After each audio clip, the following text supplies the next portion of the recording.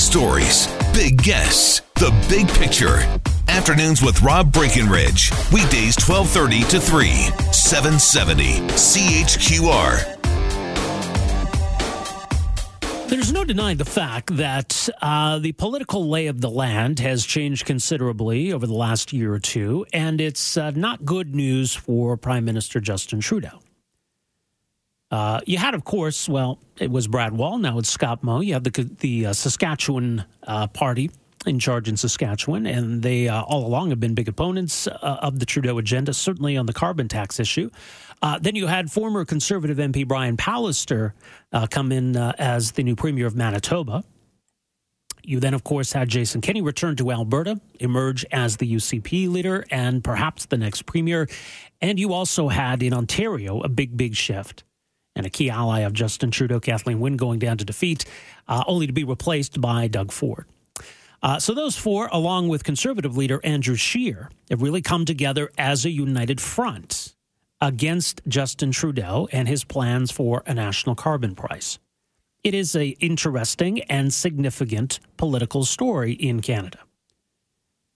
Kind of thing that somebody like our next guest would explore and write about.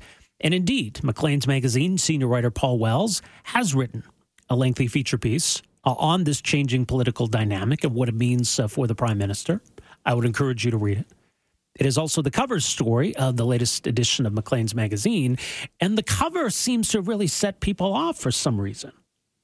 It's a photo of the 5 individuals who are the subject of the story, so logical maybe that some image of them would be associated with the story.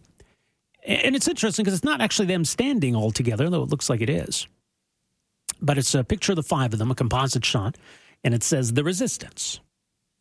And it goes into a little more detail, but that seems to be what's gotten people so angry. Now, there's a lot of memes and a lot of jokes about these 5 guys, looking like some kind of boring law firm or something, but a lot of people upset over the fact that these guys would get to use the word resistance, even though they're obviously not calling themselves that. Anyway, joining us to talk more about all of this is the aforementioned Paul Wells, senior writer with Maclean's Magazine, macleans.ca. Paul, great to have you with us here. Welcome to the program. Thanks for having me. Okay, so the story here is about these Conservative leaders, them coming together, pushing back against Justin Trudeau and his plans to implement a carbon tax, a national carbon price. I mean, we'll get to the cover controversy in a second, but it is a pretty interesting and important story, isn't it? Yeah, I don't recall either seeing myself or hearing of a coordinated effort by mostly provincial politicians to stop a federal prime minister from pursuing a policy. Like the last time would maybe be the Common Front of Premiers who tried to get Pierre Trudeau to take a certain line on the Constitution in 1981. I mean, that's a lifetime ago. And yet, even when Stephen Harper was deeply unpopular among mostly Liberal premiers, they didn't work together to try and block something he was doing the way these Conservative premiers are doing. So, yeah, to me, it's a big development in our national politics. I mean, the federal Conservatives have long opposed any form of carbon pricing or any sort of carbon tax. So Andrew Scheer is in keeping with that. And obviously there's been some continuation from Brad Wall to Scott Moe in opposing this. But really over the last year, things seem to have changed quite dramatically, haven't they? I mean, so the big thing, of course, is that Doug Ford became the Premier of Ontario. That represents a change in the attitude of the Ontario Conservative Party, not just of the Ontario government, because his predecessor, Patrick Brown, who had to quit because of some allegations of sexual impropriety, his plan was to accept the federal carbon tax and to take the revenues from that carbon tax and use it to pay for the rest of his platform. And a lot of the Ontario Conservatives kind of grumbled that they were willing to put up with that until he had to leave. And then it became very clear that the grassroots of the Ontario Conservative Party were not going to tolerate a serious leadership candidate who was willing to go along with a carbon tax. And Doug Ford, as the earliest and loudest opponent of the carbon tax, became the leader.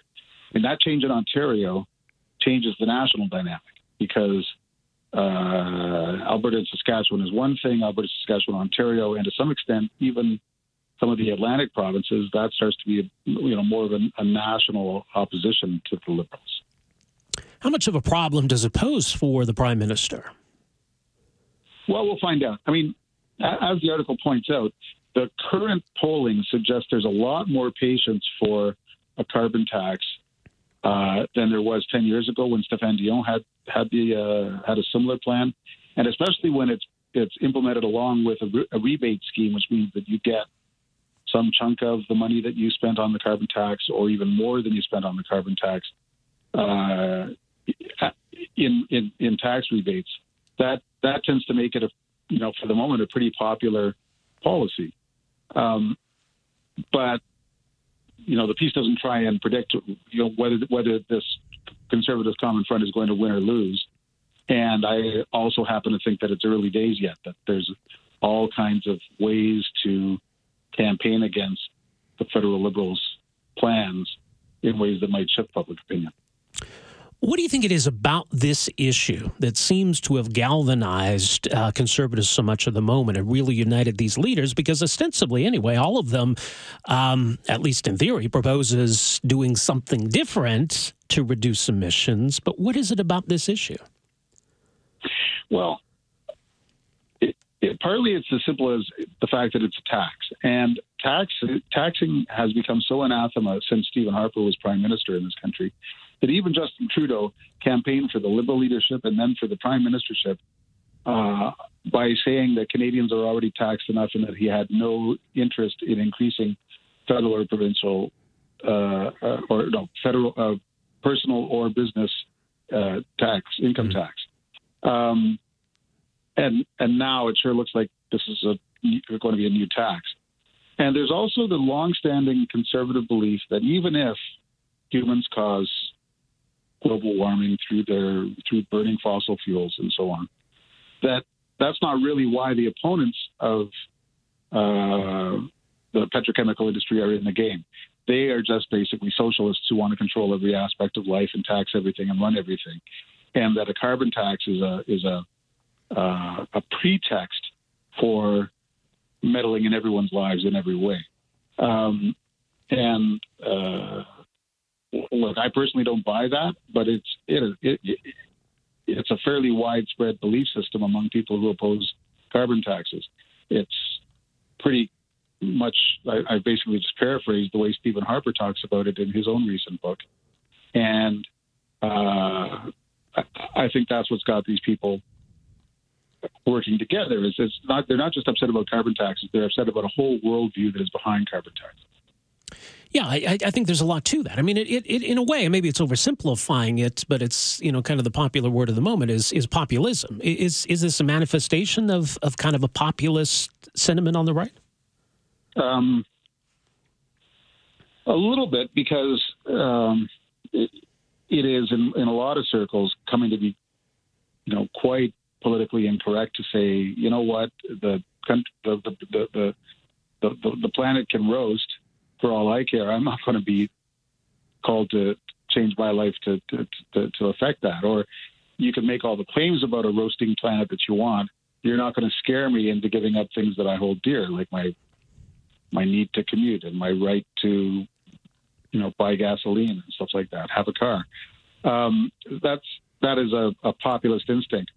But in some ways, it's not new. One reason I wrote this thing is that for as long as I've been in Ottawa, people have been advocating a price on carbon, and they've been losing. They under Chrétien and Martin, they lost those fights internally. There were people who thought that those governments should have been going much faster on pricing carbon, and first Chrétien and then Martin didn't want to hear about it.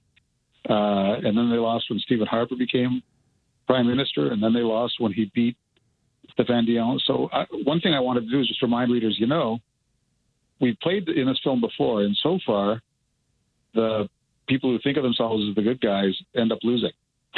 So maybe I should just, remind people of that element of the debate. Well, we'll see whether that changes. But if past is prologue, then Justin Trudeau does not get to pass this carbon tax one way or the other.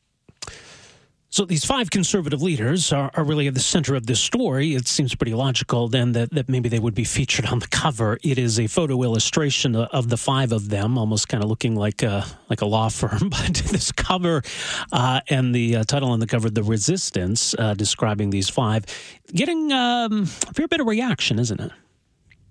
Yeah. Some people think that it's ridiculous because they're, a bunch of dumpy old white guys on the cover of a magazine, and that doesn't rhyme with the some people's sense of an appropriate diversity. Like some people would wish there were more women or more people of color, and to which my answer is pretty obviously, look, I'm stuck with the material. These are the people who are leading the resistance against or the opposition to a national carbon tax scheme, and it just happens that they're middle-aged and male and white.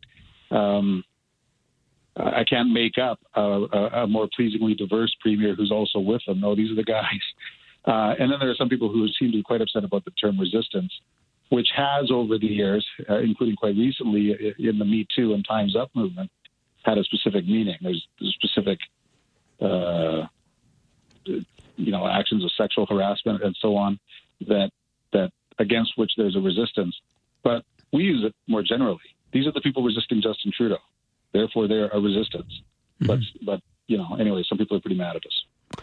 Well, so it seems. And I guess you're never going to please everybody. And I think you had noted yesterday that there were a lot of people on the right who were angry at a recent cover featuring Chrystia Freeland. So now I guess you've got the other side mad at you. But it's I don't know. I mean, if it's a different kind of anger, I've been surprised at the backlash against that. Yeah, I mean, I'm told that Maclean's was mentioned on Twitter on Wednesday more in that single day than at any previous point since Twitter was invented. There's an awful lot of chatter about this cover. I just wish in general that people would chill a little. We did not mean to deny the validity of various kinds of heroic resistance in various manifestations throughout human history. We just used a word that has a meaning in electricity, that has a meaning in group psychology, has a meaning in politics to describe a bunch of guys. And we didn't, I don't say they're right. I don't say they're wrong. To borrow a phrase from certain of my colleagues in the United States, we report, you decide. Which seems pretty reasonable. Macleans.ca. People can read the story, see the cover for themselves, and, of course, on newsstands everywhere. Paul Wells, thank you so much for joining us here today. Appreciate it. Thanks for having me.